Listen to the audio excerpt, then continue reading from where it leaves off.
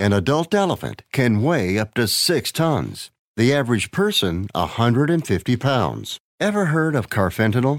It's a large wild animal tranquilizer. Illegal drug dealers lace heroin with it. It can kill the average human. If you or a loved one is addicted to opiates, even pain pills, don't wait until it's too late. Call the Detox and Treatment Helpline now. We care. Many of us have been where you are. We'll take you or a loved one away from the drug environment to a place you can clean out safely. Plus, we'll work with your insurance company to make sure you get the treatment you need. And with a Family Medical Leave Act, you're allowed by law to get away for help without telling your employer why. Call now to save a life. 866-490-3991. 866-490-3991. 866-490-3991. Hi, this is Rhonda Shear, and you're staying up all night or day with TV Confidential. Don Collier will join us at the top of the hour. Don Collier, veteran Western actor. In the meantime, Tony Figueroa and Donna Allen are with us for This Week in TV History. Tony's segment, as always, brought to us by our friends at Story Salon, Southern California's longest-running, regularly performing live storytelling ensemble. StorySalon.com, Facebook.com/Story Salon. This particular segment of This Week in TV History originally aired in May 2011. Let's jump over to May 28th. 1998. This is a sad day in television, a sad day in comedy. Sad. It's a very sad day for comedians, yes. This was the day that Phil Hartman was, I should just say, killed by his wife, Bryn, in a murder-suicide. He was 49 years old. I think what also compounded the hurt was this is 6 months after Chris Farley died. Yeah. And I think for a lot of people, this was just... people, when the news broke early that morning, it seemed like not just Hollywood stopped. It just seemed like, wait a second, and people were just stunned that this event could happen, and it happened with their 2 kids in the house. I mean, it was really a tragic event. It was a shocking news story. I mean, entertainment crossed over into news. Well, yeah, it was one of those things where it was not just an entertainment story, it was a local story, it was a national story, and I think it peaked, an international story. And it was something that was happening in our backyard. Well, because, not just because he was still performing on The Simpsons, but he was on news radio. He was on news radio at the time, and, of course, for a lot of people, I mean, he first became known because of Saturday Night Live. He was just a very talented, very, very funny man. He had a long run on SNL. He was he would call himself an anchor man, the way that Dan Aykroyd was before him, and the way that Will Ferrell would have been after him. Basically the 42 regular, as he would use the term. We needed the principal from the high school. He was the perfect guy to fit the role. The CEO, anything like that. The dad. He was always the perfect fit for that particular character. He had a wonderful voice, too, so he could do a lot of the voiceover stuff, announcing stuff like that, give a little break to Don Pardo. But, I mean, just the longevity that he had on SNL was just phenomenal. And then, he had a great character as Bill McNeil on news radio. And also remember, at that time, he had guest starred on Third Rock from the Sun, where he got to play a different character, but the season ended with a cliffhanger, and he was an instrumental part of the cliffhanger. So they had that going on. So there was a lot of conversation. How are they going to resolve this? Yeah. Are they going to, and what I thought was a little disturbing at the time, and I know Donna and I have had I don't know how many different conversations on the freeway.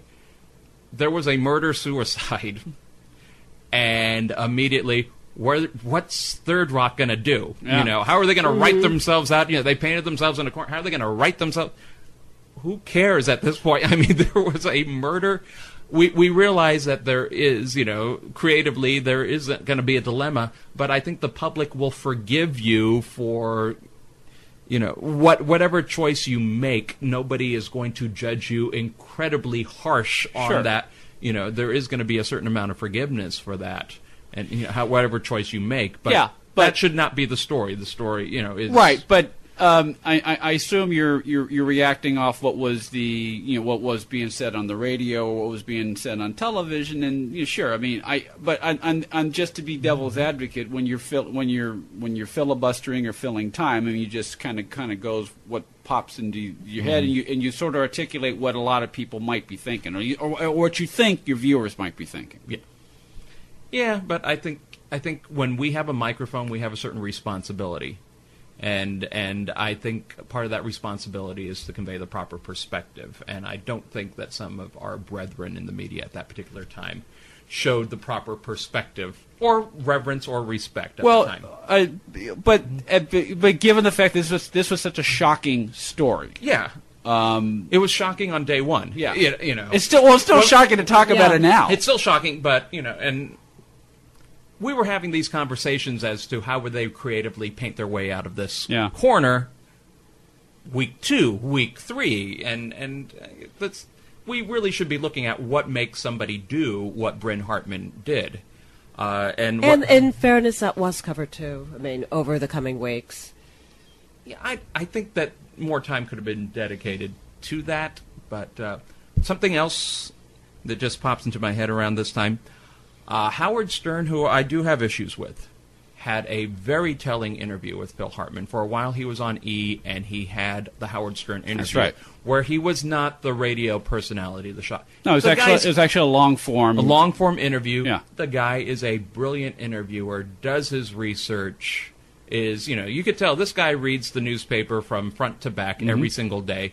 The guy is much better than the persona that most people know him as. And he did an interview with Phil Hartman, and Phil Hartman talked about how he married his first wife. He thought his first wife was crazy, divorced her, married his second wife, thought the second wife was crazy, divorced her, married the third wife. When he started thinking she's crazy, he went to see counseling, thinking, okay, maybe I'm not marrying crazy women. Maybe there's something wrong with me. Yeah.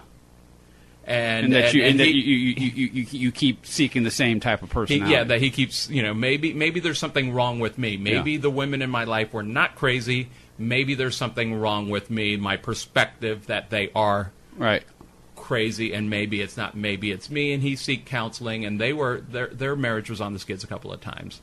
And he talked in great deal about that particular. And when they aired that the day he died, it's like, oh, this was very sobering. Wow. Guess what? Next time, stick with your instincts. Unfortunately, there wasn't a next time.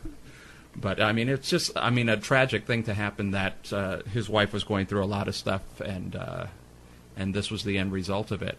He was, a few years back, they released a CD that he recorded, a comedy CD that was never released while he was alive.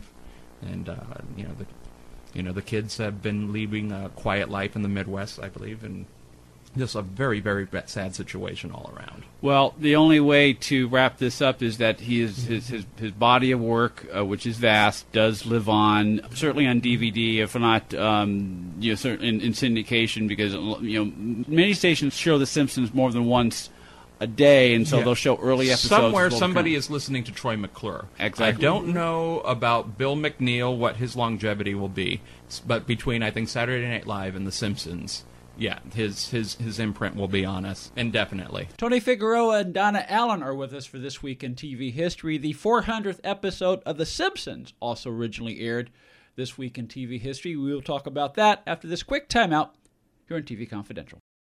Uber is the mobile app that connects you with a driver for immediate transportation. Request a ride at the tap of a button and you have a driver curbside in minutes.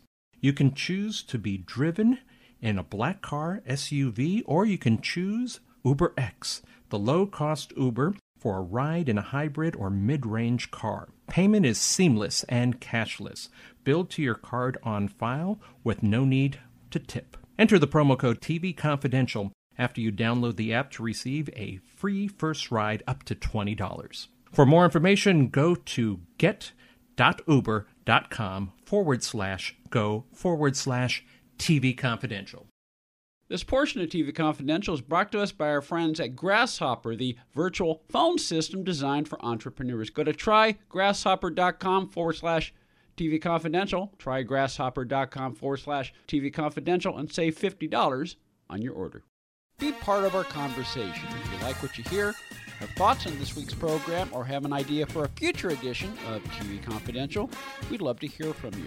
You can email us at talk@tvconfidential.net, talk@tvconfidential.net. You can also message us at facebook.com/TV Confidential, x.com/TV Confidential, or at TV Confidential on Instagram. And if you're listening to us on the TV Confidential podcast, please be sure to hit the subscribe button. This portion of TV Confidential is brought to us by our friends at Front Porch Realty, the community of realtors in the Northern Bay area of California that is committed to finding the solution that is best for their clients. Whether you're a first-time home buyer or looking to sell or lease your property in Northern California, call Karen Strain at 415-886-7411 or visit frontporchrealtygroup.com for more information on how they can help you.